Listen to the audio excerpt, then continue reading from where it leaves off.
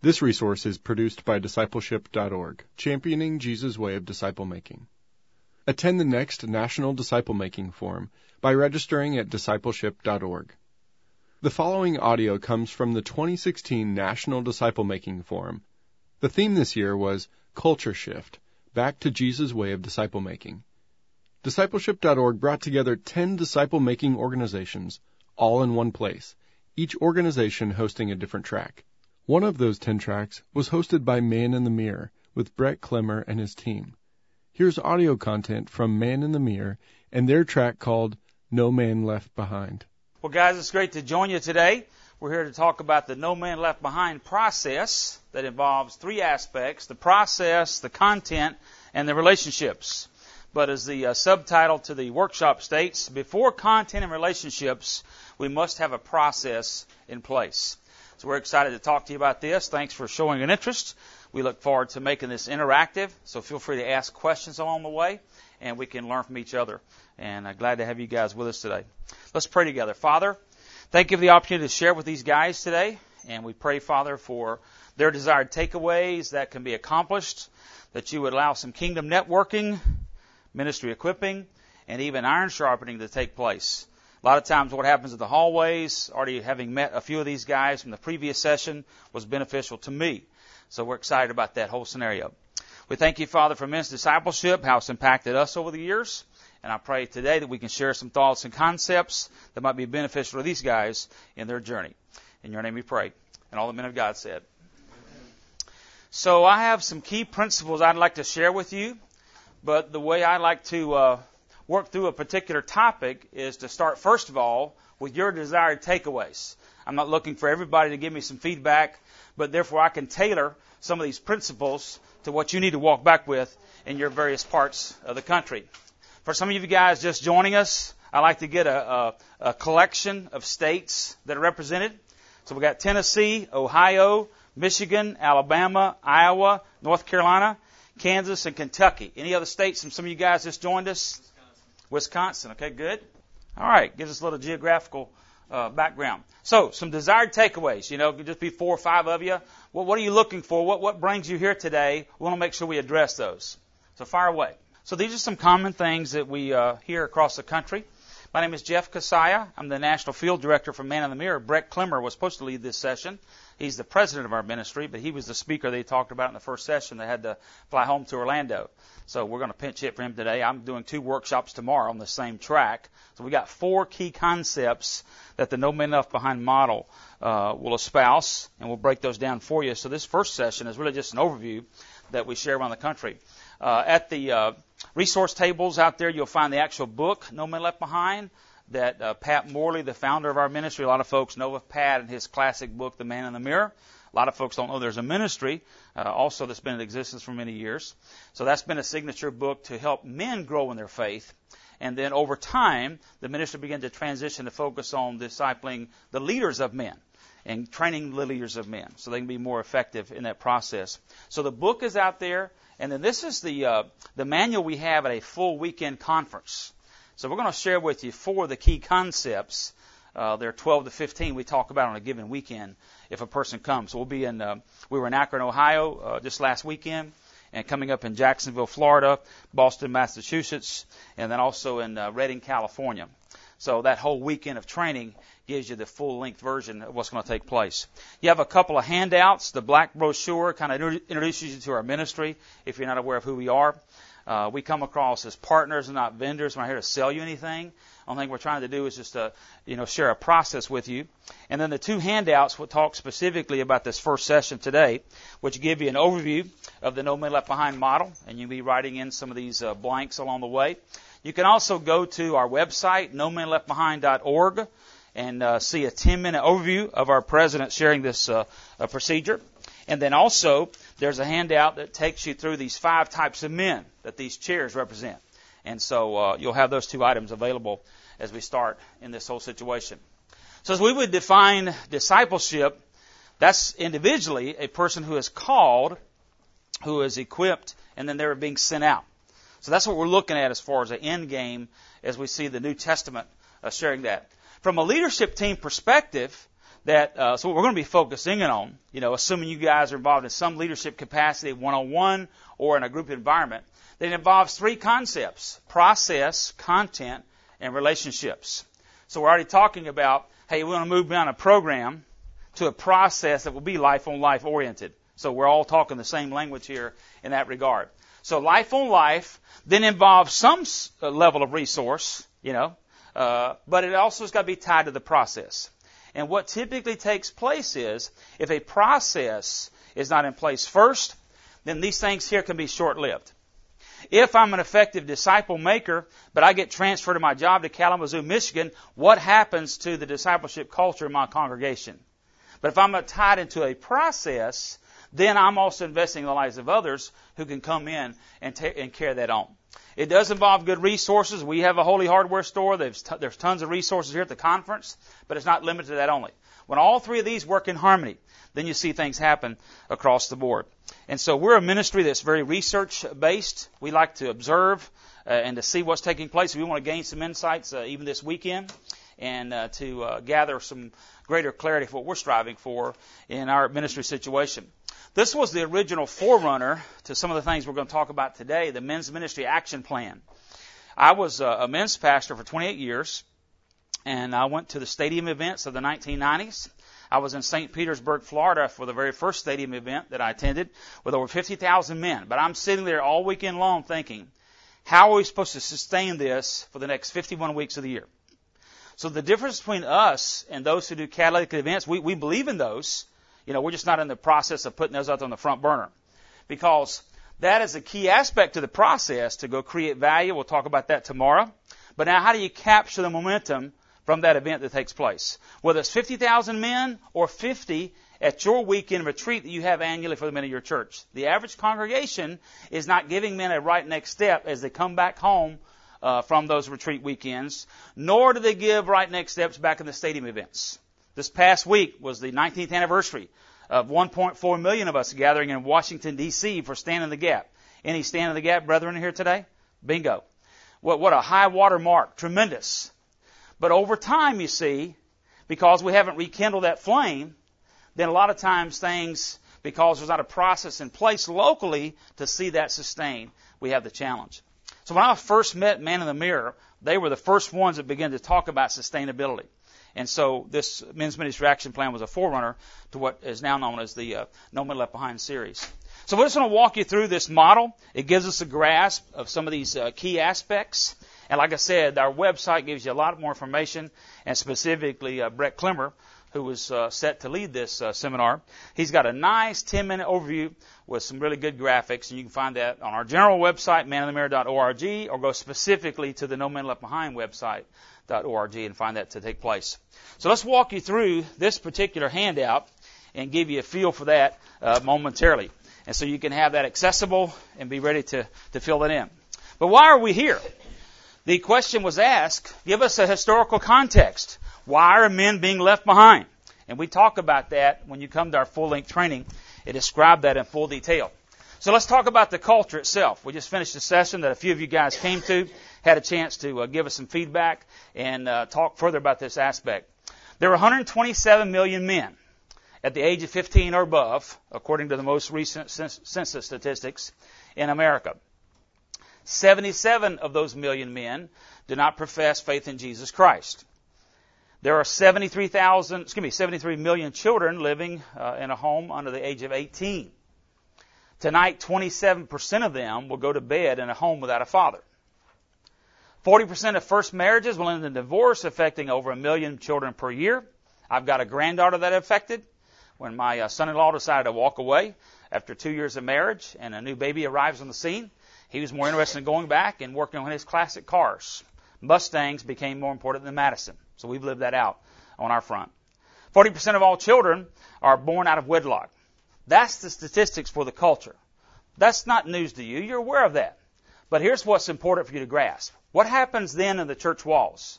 In the average church, for every 10 men in America, here's what our statistics bear out. 9 will have kids who will leave the church. Some of the best guys that I've discipled as a men's pastor, his kids have gone out to NC State and Chapel Hill, And they have just really, really broken down the foundations of their faith. And so those are the things that are happening. 9 will have kids who will leave the church, 9 out of 10 men. 8 of those 10 men will not find their jobs satisfying. One of the books that I gave out the most often over my years as a men's pastor is Trying to Keep Your Head Up When Your Job's Got You Down. So job satisfaction is a struggle for a lot of guys. So 8 out of 10. 6 out of 10 will pay the monthly minimum on their credit cards. That's why friends of ours like Dave Ramsey, draws great crowds wherever he goes, because people have some financial issues. 5 will have a major problem with pornography. The other 5 are lying about what issues they may be facing in that regard. 4 will eventually get divorced out of those 10 men in the average church. Only 1 man out of 10 will have a biblical worldview. Only 1. And then all 10 will struggle to balance work and family. So how do we get there? This is what's happening in the culture. All these negative statistics. Here's what's happening in the average church. And because of the absence of discipleship, only 1 out of 18 men, when you combine both categories together, okay, men in the culture, men in the congregations, 1 out of 18 understand and are engaged in some level of discipleship. So we've got Major League Baseball playoffs taking place. And so we've got 1 out of 18 guys. The umpires meet together at home plate and have a chance to go over the ground rules. Can you imagine the other 17 guys having no clue? Well, what's right field? What's shortstop? I'm just here to, be involved in this athletic activity. Well, we don't expect that to happen. Those guys should have an awareness of what takes place. That's what's taking place in the life of an average church. So to get the world right, we all strive to see that take place, we need to get the church right. But to get the church right, we've got to get families right. A lot of friends of ours in family ministry, and we believe in those guys. We come alongside with them. But we believe you've got to take it to the next level. To get families right, you've got to get marriages right. A lot of kingdom friends focused on marriages. As I've had a chance to be a men's pastor, marital harmony, parenting wisdom, and the father's wound. Those are the 3 key issues I would hear more often in one-on-one context with guys. I had a Barnabas luncheon tour, taking guys out to break some bread, get a chance to hear what's going on in their lives. I'd ask 3 questions as we're sitting there, and over the meal we'll talk about current events and sporting activities or hobbies and things like that. But then we'd have a chance to really go deep with a guy. And the 3 questions I would typically ask: how are things at home? How are things at work? How are things in your walk? They would drive the train based upon which of those venues they want to be able to get some insight from. And so more often than not, when we would talk about home, marital harmony would be there. So we need to get marriages right. But to get marriages right, we've got to get the men right. So at Man in the Mirror, we see all those hinge pins together. When men get it right, as one of our model churches up in Noblesville, Indiana, right outside of Indianapolis, says this: when men get it right, everybody wins. Well, who's in the upline? Men impact marriages, marriages impact families, families impact the church, and the church impacts the world. So how do we get here? That's exactly how we got here. And so we've got to have a revolution to come back and see, wow, we have not been intentional in reaching and discipling our men. So your system is going to be perfectly designed to produce the results that you're getting. And if for the average church across America, from the 10 men in a cross-section of your congregation, that's going to vary from place to place. Your church may be healthier and your numbers may be off differently. But when you compile all that research together, that's what happens for the average 10 men in the congregation that we see. Well, let's get on the offense, however, and I'll begin to talk about this process that will help to foster a disciple-making culture, one of the takeaways desired today, and also move us out of programs. I was with a denominational leader a few months ago, and he said, Coach K, can you help our guys understand? What do you see, first of all, as I've traveled over 40 states and talked to over 600 churches? Well, what do you see in our denomination? I said, Chris, your guys need to move from product to process. I'm hearing, what's the next thing coming out, of the denominational headquarters that I can use? We've used this series, we've used that curriculum. What's the next product? I'm going to go back and plug and play. That's the easy way out for a leader. You see, when he gets the next a hot product out there, let's just go use that. And it could be in a co-ed environment as well, not strictly men only. But we've got to move beyond product to process. Products come and go. Their curriculum is needed. But it's crucial to understand that process is there. Well, let's walk you through this model and give you a chance to see what are some of the key components that we've found across America. You see, as we observe churches and their attempts to reach and disciple men, there were some things that they were doing that were very effective. We've worked with over 30,000 churches now, and there were some key ingredients we found across the board. It didn't matter what geography, it didn't matter what denomination. They had a heartfelt desire to reach and disciple their men effectively, and so these were the concepts that we found. There are 3 foundations that you'll find at the bottom of the model, and the first level is called the portal priority. Everything you're trying to achieve starts with building disciples. So the portal priority is discipleship. That's the organizing principle. Tomorrow at one of the workshops, we'll do a drill down on that and let you know what that is all about even further. So is your church utilizing that as the portal priority? The second foundation, the second level that you see at the bottom of the sheet is the man code. The man code is your environment. Are you creating an atmosphere within your church that says men are welcome here? Are men valued here? I like what one church has to say. They say this: you can belong before you believe. Is that the type of congregation that you represent? Will you allow spiritually disconnected men to come in and feel a comfort zone initially? Do they run into a bunch of holy Joes, or do they run into a bunch of regular Joes that they can identify with and want to help them grow in their faith? And so man code is crucial. What is the atmosphere within your church that says men are welcome and valued here? And then the third level of that foundation, working our way up from the bottom to the top, is the 3 strands of leadership. You'll need to have 3 components of leadership in place to effectively build disciples. And that's going to be the enthusiastic involvement of a senior pastor or pastoral staff, a passionate leader with the acknowledged responsibility for men's discipleship in the church, and then thirdly, a committed leadership team. So pastoral staff, key leader, leadership team. When 1 or 2 of those components are missing, then the process is going to be held up. Now, we can dive into some consultations with you individually to say, hey, my pastor's on board, but we can't find men who are even growing themselves, much less be willing to lead other men, you know. So we find that to be a common scenario. Or we've got a leadership team in place, but it seems like the pastoral staff and the elders don't want to buy into the intentionality aspect of that. And that's an issue you face. So we're pro-local church. We're pro-staff. We want to make sure they buy into this vision and get a grasp of what's going on.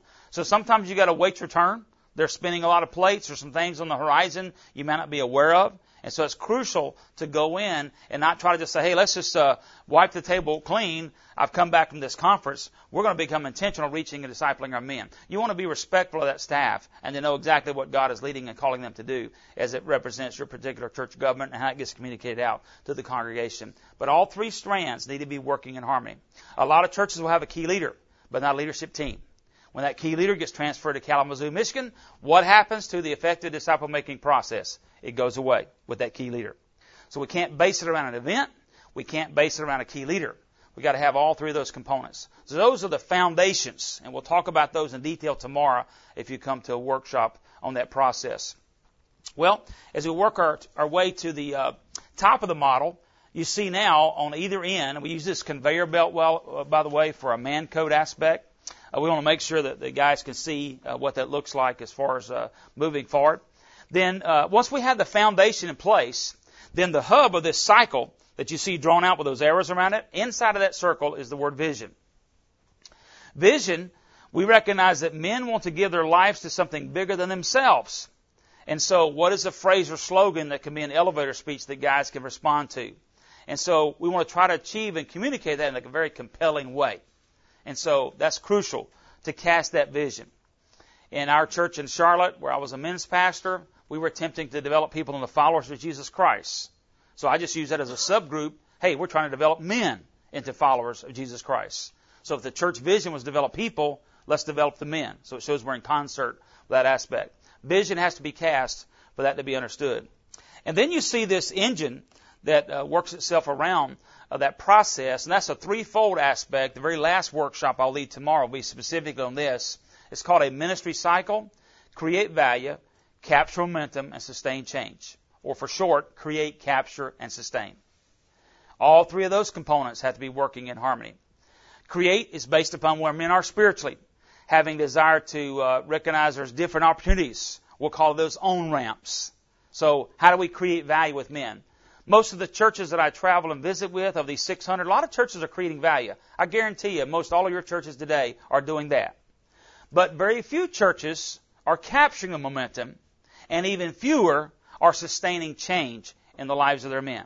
So what that ministry cycle looks like, we'll unpack that further tomorrow. Today, just kind of an appetizer with the model itself. So create, capture momentum, that circular wheel that helps drive that conveyor belt as the process continues, is understandable for each of us. Now, when we think about create, capture, sustain, we'll go into some details. That's what the second sheet that you have today that shows some various aspects. What do you have right now that's creating value, as it involves the 5 types of men that we'll get into momentarily as you get a chance to see that. Across the top of the model is going to be the all-inclusive ministry to men. We want to retire the phrase men's ministry. Very few churches, understand the difference between a men's ministry and a ministry to men. You see, in the old days, we would come back home from the stadium events, we'd come back from our weekend retreats, and we would gather men in silos. It was not integrated. It was not overlapping with other ministry settings. We want to leverage every interaction that a church has with a man in their congregation. So that's why it's got to be all-inclusive. It'll involve men's-only gatherings, but it's like a church in Omaha, Nebraska, 6,000 people. What can man in the mirror bring to the table? All we have are co-ed gatherings. Hey, we'll be glad to come and help train a point man in each of those small group, community group, life group, whatever you want to call them, so they can be strategic and involved in some of these concepts, so no man will be left behind between those clusters of 12 to 14 to 16. And in the average congregation, there's usually a woman that's attending, a wife, whose husband is spiritually disconnected. So that's a great way to reach that guy right in that particular setting. So it's an all-inclusive mindset as we have a chance to, carry our way through. And then we see across the board the dotted line at the top represents what's called the wide to deep continuum. So I have these chairs at the front of the room to help you understand this a little bit better. This becomes a visual teaching tool. So on the wide end, this is going to be men who are spiritually, disinterested, spiritually disconnected. Over here on the deep end of this continuum are the guys who are very committed and they're very involved. Okay? So wide to deep. And then this is broken down into 5 components based upon these types of men. So let's look at these types of men and give you an overview of these specific groups. So the first type of man is called the natural man. In the New Testament, he's described as a man who does not understand the things of the Spirit of God, according to the book of Corinthians. They're foolishness unto him. And so that's the natural man in category 1. The second type of man is going to be the cultural Christian. Our founder was such a type of individual. He had professed faith in Jesus Christ for 10 years, but he used to say, I live by the 5th gospel, Matthew, Mark, Luke, John, and Pat, as in Pat Morley. And so the cultural Christian loves this life more than the next. And so he finds himself in that second category. The third type of man is now the biblical Christian. All of a sudden he begins to reprioritize his life. He begins to take steps towards obedience. He's now showing up in some of your discipleship venues. He's the biblical Christian. The fourth type of man is the servant leader. The servant leader is taking it to another level. He's beginning to show and make progress and indicating an interest to go much further in his faith. And then there's a fifth type of man, though there's only 4 chairs, because the fifth type of man is a subgroup of one of the 4 previous categories. And the fifth type of man is the hurting man. He could be a hurting man who's an unbeliever. He could be a hurting man who's a cultural Christian. He could be a hurting man that's a biblical Christian, or a hurting man who's also a servant leader. And I'll give you some examples on those momentarily. Now, each of these 5 types of men are known by their life focus. The natural man, his life focus is on himself. Therefore, it's me. He is totally focused inwardly on himself. The life focus of me. The cultural Christian, he has a life focus of me and God. The biblical Christian because he's reprioritizing life, he has a life focus of God and me. All of a sudden now God gets on the front burner. The servant leader, his life focus is God and others. He is connected to Jesus Christ in a vertical fashion as he tries to worship and honor God with his life. But now he's looking to his fellow man. He's looking to his community. He's striving to make connections. And so he has a God and others life focus. You see what's missing in his life? We've gone from me and God, God and me, to God and others. Me gets completely out of the picture. And so there's a focus there that the Scriptures talk about quite often in this whole particular process when we look at this particular individual, the servant leader. The hurting man, what is his life focus? His life focus is, where is God? If he's over here in category 1 and he has, maybe he's facing the hurricane that's coming through the southeastern United States. Hey, where's God in all this? He typically wants to blame God for all those kinds of things. It could be the cultural Christian. He loses his job, and it's in his identity. A guy will exchange a business card. A business card tells me what you do, not who you are. But these fellows right here wrap their identity in their work. And they're proud to talk to people about their Fortune 500 companies. So he may lose his job and ask the question, where is God? The biblical Christian may have a prodigal teenager who runs away from home. And though he's striving to follow Christ, he realizes, wow, this is kind of a gut punch. Where did this come from? And he's asking the question, where is God? The servant leader, as he gets to a situation where he also may go through the season of suffering that we all will go through at various stages in our life. And I found this with a pastor up in Pennsylvania last year when I was spending time with him. And I said, Pastor, what's something that's going on in your personal world that I can prayerfully support you on? And he said, my daughter just walked away from the sacred vow. She's abandoned ship in the marriage. And it's just broken my heart as her father, having married, officiated the ceremony, brought her up to appreciate the sacred vow, and now she's walked away from the marriage. And she did eventually get a divorce. So there's a servant leader in pastoral ministry, but he's a hurting man. So that's why the hurting man is found in all of these previous categories along the way. So that's an overview of the No Man Left Behind model with some of the key concepts. There obviously is much more to this that we can give you in details. I'd love for you to visit the nomanleftbehind.org. That'll give you a higher view of that. And you can see exactly, again, in this whole situation, what it means to create, capture, sustain, how to reach all 5 types of men. The average church is only reaching 2 of the 5 types, by the way. It varies from church to church, depending on what your emphasis is. Churches that are really strong with outreach may be doing a pretty decent job with categories 1 and 2. The churches that are stronger in their teaching and using the written word may be stronger with categories 3 and 4. And so they need to be more outreach conscious. So where's a balance in this whole process so we can reach all 5 types of men? That is crucial for us to grasp that along the way. Any questions? That's a quick run through. Again, that's just kind of a high level. We're going to break down some of the key concepts as we move forward. But this specifically addresses the whole aspect of process as we look at this moving forward. If your particular church has a process in place, it may be similar to this. There are other models that are out there, quote unquote. So we're not asking you to get totally loyal to ours. But that's what we've observed in key churches around the country as far as their capacity to participate. The second sheet that you have now gives us a chance to flesh some of these things out. And it takes this wide to deep continuum, and you see the guys that are listed across the board. And then we have some activities.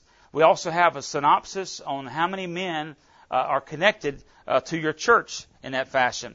And so I want you to take some time, and we're going to give some feedback from what's happening in your neck of the woods, what the percentage level on a basic average you would find, and then give me one activity. What does it look like? If I come to your church this weekend, what will I find? Or if I go to your website and investigate that, what do you have going on for a guy over here? His wife's connected. Maybe his kids went to vacation Bible school. Maybe the students go to the student ministry. What's in this for me? Where can I find an on-ramp, in other words?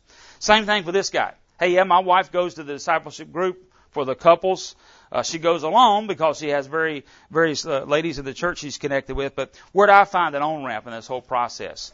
Obviously, throughout the whole scenario here. So let's take a couple minutes and fill that out. and then we'll come back and give you a chance to give us some feedback so we can collectively learn from each other. Okay? Try to find just one activity, and at the very top as well, when it says names and initials, think about one name. Here's a Joe, here's a Ralph, here's a Fred. Then you can kind of categorize. You look at your congregation. Let's get to know your players. As you fill out your sheet, in just a few minutes, I'm going to ask you for some volunteers to give us some feedback on this. One of the evaluations we're trying to make is what is already happening in your church that you could leverage, and what could be happening in your church that you need to launch. That's the leverage versus launch principle. When we fill out, and we have several audits that we do, in some of the sessions tomorrow, we'll do a leadership team audit. We'll do a ministry audit, which is an expansion of what this is all about. We'll do a man code audit tomorrow as well. What are some key components that your church needs to have in mind, specifically for the guys in those lower categories, on the wide end, who have very limited interests in spiritual matters? This campus, for example, is pretty inviting. I enjoyed seeing the basketball courts out there. That was appealing to me, being involved in athletics. So if I were a spiritually disconnected man, that would be an example of the man code that we would see. Everywhere you travel around here, you see these discipleship pathways. They're wanting you to get involved. They're inviting us into the process. That's another example of casting a vision. Well, those guys don't grasp that yet, but at least giving them a see, there's an end game in mind that we want to look for. Again, we did not create this model. This was just from observations and research with thousands of churches all across America. Those that have found effectiveness in reaching and discipling all 5 types of these men, what are some things they have in common? And all these particular subpoints are the ones that we have discovered that are crucial. There'll be some nuances. There'll be certain things representing the church culture that you find in your own life. But it's got to start with the portal priority, your first foundation. It's got to involve man code, that's your environment. It's got to involve the 3 strands of leadership, which is crucial to see that take place, all of them working together in harmony. And then obviously vision to be cast so that men can grasp what is going to be taking place that God wants them to do, great for His kingdom. And then on the create side, give a man what he needs in the context of what he wants, as we personally invite men to engage at various levels. And then the capturing the momentum are some believable follow-up opportunities. What can take place from a timeline standpoint? We found that 6 weeks. There are a lot of curriculum out there that want you to make a commitment for 2 to 3 years. That's okay for the guys over in the deep end. They'll be willing to make that commitment. But very seldom will you find guys making that long-range commitment. And so you've got to be thinking in those terms as you look to try to capture the momentum. They may come to your one event, but if it's not going to be 4 to 6 weeks follow-up, oftentimes they'll fall off. Now, they should have a desire to continue to go forward, but that's just not where we are. It takes a long time to make a male disciple. And then again, to see long-term change, that's going to take place in relationships. So to the point that you made earlier, that's where sustainability takes place. We really move beyond, when guys gather on a Sunday, and there's this large army of men, and as we talk about the battle for men's souls. And then we've got the band of brothers that small groups would be meeting, 12 to 15 guys maybe, or even in a co-ed environment. There's still a band of brothers mindset. But I've got to find a couple of foxhole friends to do life with. I can share life with a larger group, but I can only do life with a smaller group. So that relationship is crucial to play out the sustainability. And again, just to see that it's not about just when men are off by themselves where ministry can happen. Ministry to men can take place with all the other 3 subgroups. We're looking for guys to go mentor students who don't have a father figure. We're looking for guys to go assist in the vacation Bible school realm. We're looking for guys to maybe go serve the women's Christmas dinner, to have a chance to participate in that fashion. And obviously in a couple setting as well. It's not just gender only, though there's obviously a crucial aspect of that. And so this process to reach a man where they are spiritually. Some groups try to reach people according to ages. We would submit to you, you should reach a person at the stage of their spiritual process. Okay? So when we talk about these 5 types of men, there's actually 5 types of women as well. This is a complete overlap. A lot of churches use this in that particular context. We have female natural women. We have female cultural Christians. We have female biblical Christians. We have female servant leaders. We have females who are women in suffering. And so it's a direct overlap to see that take place along the way. So the all-inclusive is crucial for us to reach them right where they are, to make all of that an intentional part of your process. So, cast the net wide in the early stages and then seamlessly move them from place to place. And it's digital. It's not just one step to go from one to the other. Sometimes a guy will take 2 or 3 steps forward, and then he'll take a few steps backward. That's just a natural process because of what he finds in life. But that we engage and develop fully of these 5 types of men, that's a crucial aspect. So let's hear some feedback from you guys. What's happening over here for the natural men in your congregation? What's going on? Maybe just take this fall, for example. Some of you have a fall festival. It's an outreach to the community. Maybe that's an example. Let's give 2 or 3 examples for each type. Who's got some things for this first type of man? Now, typically where I see that taking place, they come onto your campus and involve their kids, and you found that successful to make a connection with them there. Okay? Another example? Okay? So you find guys who are spiritually disconnected will come into that arena, find some help, and then realize there's beyond what they're trying to deal with it themselves. Okay? Okay? Good. So we're looking for next steps. We'll come back to you for that example. We'll have some chances to talk about that further. What are you doing for the cultural Christian? What about the guy who just kind of hits that time clock on Sunday? What do you see happening in your church? Give me some examples for those guys. All churches do content. There's tons of good curriculum and materials out there. So again, that's not what our focus is here today. You should be aware of those and put the tools in your toolbox. We always want to respect your church culture. We want to respect where you are geographically. You know, even looking at these states right here, as I've traveled to 40 different states, I've been in all of those. There's some unique factors in each of those. And I was in Maine last week. You know, when I go to Maine, when I go to Montana, I was in Alaska this summer. There's that whole northern belt there, the outdoorsmen, you know, we're big-time hunters. A lot of those guys, like in Montana, we were doing a conference for 600 men. There were 599 pickup trucks that the guys drove there. You know, that's more the frontier. And so there's some distinctives about those situations. So all churches do content, a lot of good materials out there. And oftentimes relationships are beginning to happen. You know, we've got some classes, we've got some groups that take place. But what we don't do well is process. You've got to grasp the importance of that whole process. And so in doing this overview of this model, like I said, the next 3 workshops are to break down various segments of this particular model, you know, to find out exactly where are your strengths and where are your weaknesses. And even from a standpoint of, like I said, the average church is reaching 2 types of men effectively. They may be longing to reach the other 3 types, but for whatever reason, that's not happening quite yet. We'll talk about the leadership team tomorrow. One of the common mistakes that I find with the leadership teams is that oftentimes we have a bunch of guys over here that like to lead Bible studies, so therefore we're very strong in reaching guys on the deep end. But I don't find a guy who understands what outreach looks like in the context of relationships, as well as finding some right next steps. How do you build a bridge to that spiritually disconnected dad? And to have a chance to do that. I was doing a consultation in a church in the Southeast a few weeks ago, and so I was traveling to another state in the Southeast. So I just swung by the church that I was going to speak at the following weekend at the front of the trip. And I just dropped into the church unannounced, unexpected. And they had a video up there playing, you know, hey, come to our men's rally next week. Coach K will be here. I want to experience that occasion through the mind of a spiritually disconnected man. Every time I visit a church, I like to do that.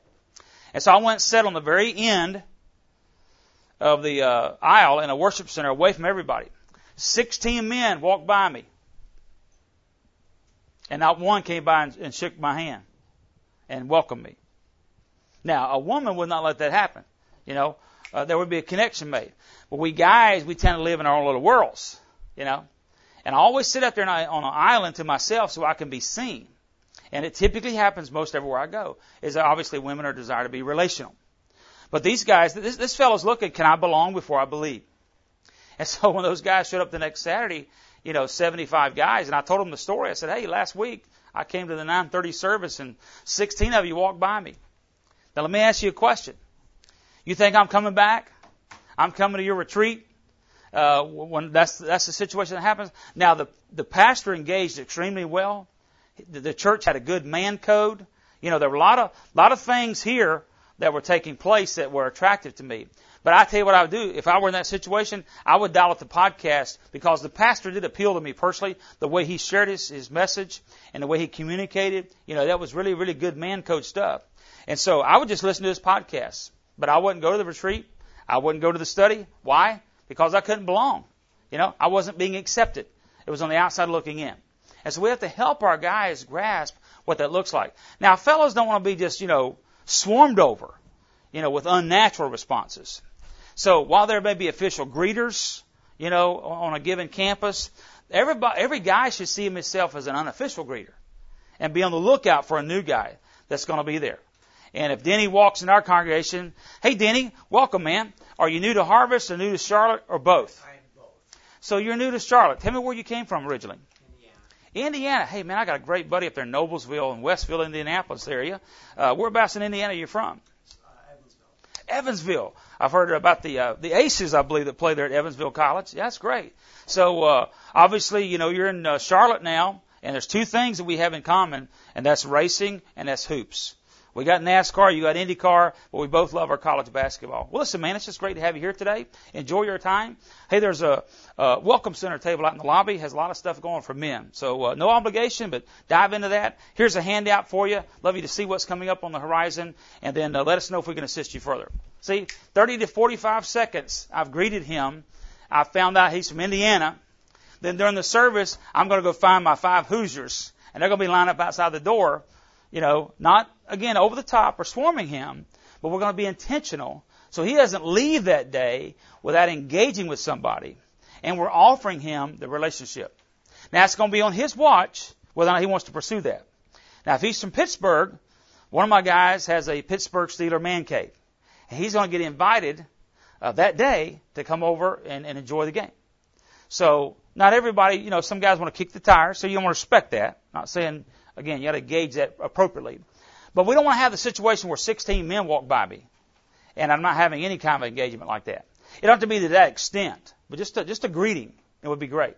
And we told those fellows, they had a registration table outside trying to invite guys to the rally. I'm just going to walk by that table. I don't want to go by officially and think about what's going on at that retreat. A man's going to respond to a personal invitation. That's one of the things we found in research. So the relationship starts with just an informal greeting, and go where Jesus would go, be what Jesus would be. And so an occasion like that, that's a key aspect for our process. Other thoughts, comments, questions as it relates to the 5 types, and particularly this project here. How many of your churches have leadership teams? Okay. How many of you have just single leaders? You desire to have a leadership team? Okay. Several of you. So that is a crucial aspect. We'll talk about that in one of our later workshops, how to build a leadership team and what role they can play in this whole process. What I've found in my travels is that if you can find a point man for each of these groups, that's going to be a healthy, balanced approach. That's my answer to why the average church is only reaching 2 of the 5 types. If we're all over here in our holy huddles, drilling down with these guys and going deep, which we believe in that, but to the extent of these guys are being left behind, how do we get here? See, part of that's on us as the church. The reason we got there to see men left behind, there's all these statistics from the culture, and then within the walls of the church of only 1 out of 18 men. Now, we're not talking about the congregation, we're talking about community and congregation together. Again, the congregation is a subculture of the main culture. So 1 out of 18, I don't want this guy to come in and be left behind with 16 guys walking by him on a given service. They need to be on a mission, to be seeking out opportunities, and to be engaged fully across the board to see that take place. So that's a model overview. Like I said, we're going to take the sessions tomorrow and do some drill down on some of these concepts. But maybe you have some questions that maybe you're going to another workshop tomorrow and you'd like to have an answer on some of these matters about these components that we gave you, the portal priority, the man code, the 3 strands of leadership, vision, how to create, capture, sustain. We can give you some Cliff Notes version even today on how this process plays out. Who has a question you'd like to have answered? Can you explain again the portal priority? Okay, sure. So, the portal priority is to make sure that men know that you're not trying to fix their behavior, but that everything you do is to help them grow as authentic disciples of Jesus Christ, according to 2 Timothy 2:2. So it is a organizing principle. We'll show you a graphic tomorrow that shows all the activities in the standard church, and sometimes it's an undifferentiated blob. We just sling mud against the wall. But if the priority is to make a disciple, then even from a standpoint of Are we making donors or are we making disciples? Churches have stewardship campaigns. They have fundraising banquets. They're trying to cast vision. But really what you end up with is a donor. You don't end up with a disciple. If we end up with a disciple, if portal priority drives that train, then it's going to be a natural outflow. Hey, as I'm focused on God and others, then God owns my checkbook. God owns my time allotments. And so that's got to be the organizing principle that carries us to a place so that men know that's the aspect. Again, a lot of behavioral modification going on out there. We want to see heart transformation. And so that's the entry point. That's going to be the connecting rod to all that. Another question. Yeah, so when we met with them the following Saturday to do their men's rally, and I told them the story. Again, I was under the radar. I didn't tell them I was coming to do that. I told the leadership team later, I said, hey, don't blow my whistle. I'm coming in today to see what's going on. So when we met with the rally, I told those guys that story. Well, interestingly, there were 3 guys that came to it was a fall kickoff, that had faced similar circumstances. One guy said he'd been there for an entire year, and nobody had reached out to him. So he was going to give him one last opportunity to come to that fall kickoff and hopefully find connections. He happened to be wearing a Nebraska shirt, so I like to go around when I speak somewhere and to kind of get to interact with people. If we had time here today, I would find out, okay, give me your hobby or interest. In fact, I'll just demonstrate this. This might be a way to answer the question. So give me a hobby or an interest. Just one word. Basketball. Fishing. Film and television. Mustangs. Okay? You need to get to know my son-in-law and you can bring him along further. Exercise. Okay? Golf. Golf. Running. Okay? Gun. Okay? Running. All right, we got 2 runners here, so we need to connect them. Exercise. Okay? 2 exercise guys. Okay, good. Okay, IT. So we got a little film and TV. Maybe that's something in the same vein there. How about you, Marty? Computers. Okay, some IT stuff. Okay, hoops. Leatherwork, great.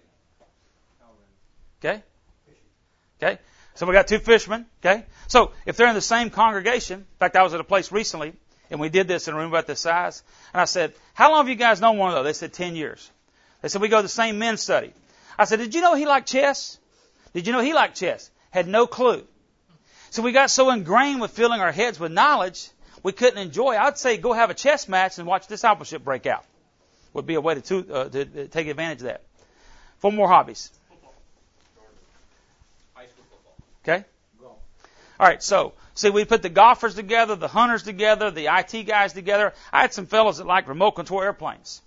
And we would survey our men each year as a practical way to grasp that because of the 3 common mistakes that I've observed in churches. Number 1 is the lack of intentionality. Number 2 is the lack of multiple entry points. And number 3, we don't know our players. So there was an example of being passed by 16 men. I walked into their locker room and it wasn't being welcome. So the next week we raised the awareness level. What was interesting was the guy from Nebraska, I made a connection with him because I have friends. They obviously are very avid college football fans out there. So I can relate to that with our team at Clemson. And so just by building a bridge with that guy, well, there was 2 of the guys in the congregation that were from Nebraska originally. That's why I asked you your states earlier. And so we got some common ground like that. And so whether it be a brief conversation to find out he's from Hoosierville or you like fishing or hunting, because the next Sunday if he came back, I'd say, hey, did you get a chance to meet a couple of those guys from Hoosier Land? I wasn't going to tell him there was 5 guys that went and tipped off during the service, But he walks out to the parking lot, and maybe 2 of the 5 got to him. Just in a natural, we train them how to do that. So therefore, okay, now I got some guys that can identify with who I am. They appreciate my heritage, or they appreciate what I enjoy doing.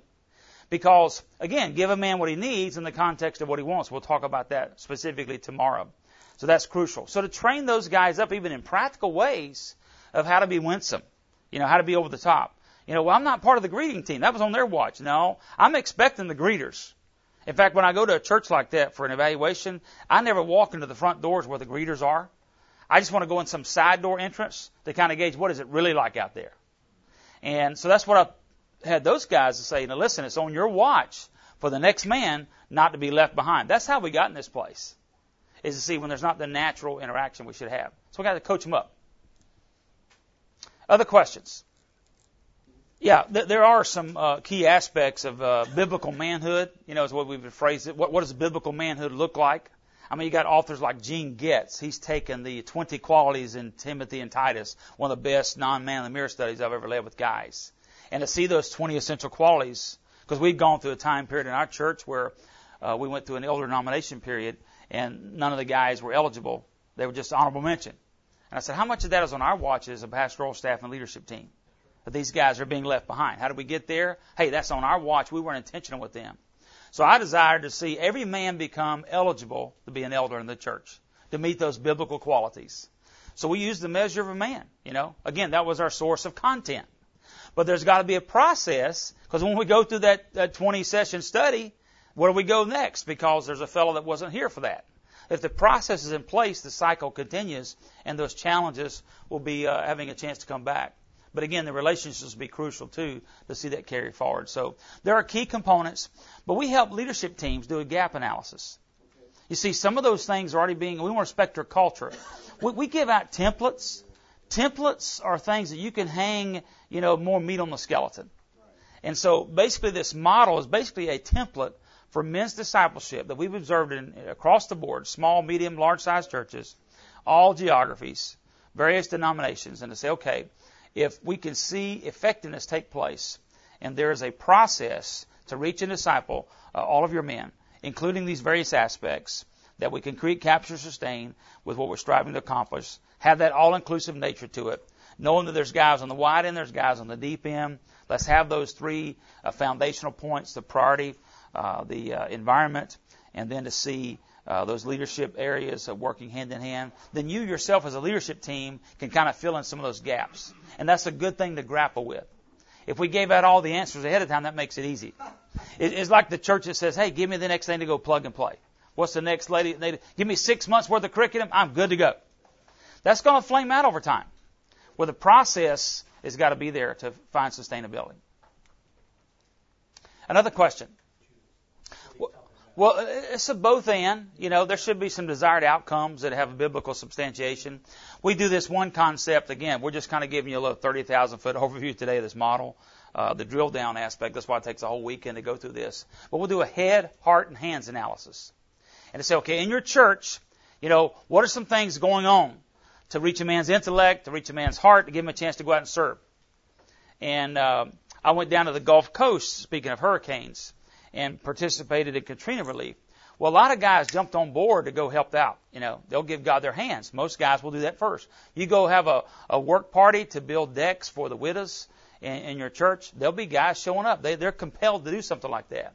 So I was with a church recently, 1,000 men, and there was 10 leaders on the leadership team. So one guy, that was what he was burdened to do. Let's go get these service projects. You know, let's have a chance to change the oil for the single mom. Let's have a chance to rake the leaves for the elderly. And let's go build the decks for the handicapped. So he's organizing men to do that. So I asked a guy who's really focused on more of a Category 3 man, you know, where he's involved in Bible studies. Like I said, most leaders are found doing that. I said, what if you showed up one Saturday and though you're not called to go and, you know, be involved in overseeing that ministry, but if you went and helped out your teammate, and at the end of the day, maybe she brought some Gatorade or some water bottles at the end of that project, you know, around 11:30 before they finish up and head home. So they're working, let's say, 8:30 to 11:30. You as a leader could go over there, pass out those Gatorades or water bottles. Say, man, this is fantastic, guys. Let's just dedicate this deck, you know, to Mrs. Smith. She's been coming for a long time, and now she's broken her hip, and so she's got to listen to the radio or watch it on television or what, be limited in her activities. And so let's just dedicate this as a means of assisting her. Well, what that would happen, what that would create would be an invitation. Hey, guys, now on Tuesday night, we're going to talk about taking some next steps. You've given God your hands today. You don't have to use this language, but that's a concept behind it. We'd love to see you go further. We're studying how God makes men. You know, God really wants our heart. And so this is great you've done this. So what I don't find is leaders willing to go out there and do that. And so we try to create that kind of a connectivity on the leadership team. So the guy building the decks and the guy hosting the Bible studies are working in harmony. So a guy makes progress. Yes, he's connected to his relationship with Jesus. And that only hits right along here. Yep. It don't start down there. Yeah, it's the vertical side. But there'll be guys on that wide end will go build the decks. And a lot of times, I personally have been called to reach the guys on the wide end. And so I'll ask leaders around the country, what's your greatest challenge in reaching some of these guys on the fringe? And one leader told me in Pennsylvania, those men just don't get it. Well, I would submit to you, we don't get those men. And let's find out. Just like that little sampling I just did right there. You see, we learned a lot about each of you in just a brief amount of time. And so, as a men's pastor, I would know behind the scenes what your common ground might be, so we could connect the dots, and you guys could begin to see what this looks like over a process. That's helping build a relationship, based upon the common ground in addition to the content. So the process of the overarching theme helps carry that out. Good question. Sure, exactly. He would go to the Gulf Coast. I took guys even from Category 1, We took some natural men down with us on a mission trip. And God blew their doors off. And they came back and started coming to some of our gatherings that began to show them the next steps in their journey. We had one get saved roofing. Yeah, sure. We got time for a couple more questions before we wrap it up today. When I speak at a men's rally or a men's retreat, and there's going to be a worship leader there, I will say, let me see your song set, to kind of get a gauge for what does the man code look like, And let's challenge the guys. Let's appeal to that masculinity. And I could sing of your love forever. That was a real popular worship tune a few years ago. I could sing that to my wife. That doesn't compel me to the great almighty God of the universe. And so give me something that moves beyond what you're describing. So you see, that's part of the man code. We evaluate. What does it look like? Now again, the church that I was with recently, though the 16 guys didn't walk by, the worship team had a good balance of male participation, and the tunes that they offered up, I was able to connect with God. Again, role playing over here in this category. They gave me an awareness. I encountered His presence, which is how I would define worship. And then again, the pastor came out and delivered a message. He opened up with a golfing illustration for you golfers. And he had Nicholas Palmer, is very unique with Palmer just passing away, and Gary Player, at the Masters with the tee off that they have out there. And he was talking about the legacy factor and how that, Nicholas and Palmer and Player have left such a legacy. So what is the legacy we're going to leave? What's the thing? We went into Nehemiah, building of the wall, and the legacy. So he made a great connection. It was a good man code illustration. Well, he came next Saturday, and I applauded him for that. I said, hey, if I were a spiritually disconnected man, you see, he showed a little video. He just didn't tell the story. He showed a clip, of Nicholas and these guys. And so there was an example of amping up the man code. I think women respond to that favorably. They're longing for men to become spiritual leaders of the family. So even in aspects like that, the man code should be found throughout so that we can appeal. Passionate worshipers too. Sure. I think we ought to be passionate. Oh yeah. Yep. But how making that happen? Exactly. It's tough. Yep. Other questions or comments? So let's talk about your retreat as a case study. Give me the time frame. Friday night, Saturday. Bingo. So how far are we traveling on Friday to the site? It's actually 15 minutes. Oh, okay, so you're trying to be sensitive about time. Is Saturday an option? Can I go coach my kids in soccer, or I need to be there to participate? It's optional.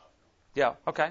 Well, you kind of addressed some of the things I would have mentioned. I actually started having some on-site rallies. I call them men's summits. And so we did Friday nights, and we tripled our attendance versus going off-site to retreat. You can go deep off-site. I'm going to go wide, but I'm called to the wide end, and I want to make sure that we're funneling guys in at an entry point. Let them come and kick the tires, let them belong before they believe. And so that's crucial for the conveyor belt in my neck of the woods. It may not be what you would choose to do. But, 40 to 70% of the congregation are right here. I've spent my life reaching out to these guys. So the next couple of days we'll talk about some key concepts, and I'll share a couple illustrations. But it takes a long time to make a male disciple. That's the first thing I would share. And to understand, let's unpack him as a man. I would suggest get on their turf before you expect them to walk through your turnstile. We have a lot of expectations. Again, those men just don't get it. They don't choose to participate. Well, I want to get on his turf. So all the things you just got finished sharing, some of those are my common interests. If they're not mine, I want to connect you with guys who do enjoy those activities. And hey, how was the 10K run? How was the golf outing? Hey, did you get that new 60-inch installed for me for the Clemson game against Boston College tomorrow night. We'll find some way to connect the dots like that. And I have found that relationships will develop pretty easily. Then guys can be funneled into a content that represents a process. And eventually it'll take place.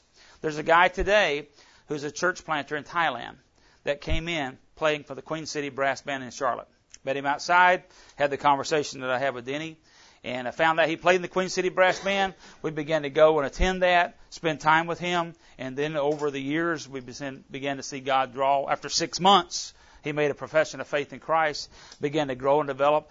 He eventually walked away from his life as a patent attorney and is now planting a church in Thailand. So I would leave that thought with you, one man at a time. Okay? It becomes overwhelming when there's this large percentage. And when that cultural Christian is being reached, I like to invite their input onto the leadership team because they're the best person to go back and reach the next guy that's like that. He knows what he thinks. He knows what he's involved in. He knows what his obstacles are.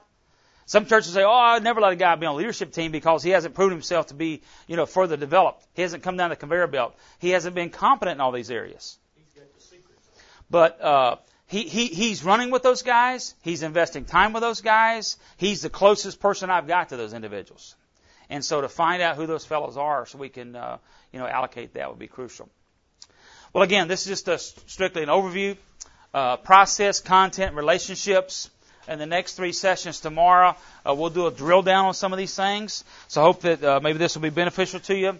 Visit our website, maninthemirror.org, and or nomanleftbehind.org, where you'll have a chance to take advantage of some more of these things. Love to follow up with you. My email address is coachk@maninthemirror.org. Be glad to hear what's going on. I'll do some video consultations. I'd love to visit with you in cyberspace and set up a Google Plus Hangout or a Skype session. Get your leadership team together and let's process some of these things. Hey, what does it look like when these things take place? We'll be there to serve you. Let's stand and close in prayer. God, thank you for these men who've attended here today. It's just really an honor and a privilege to invest time with them.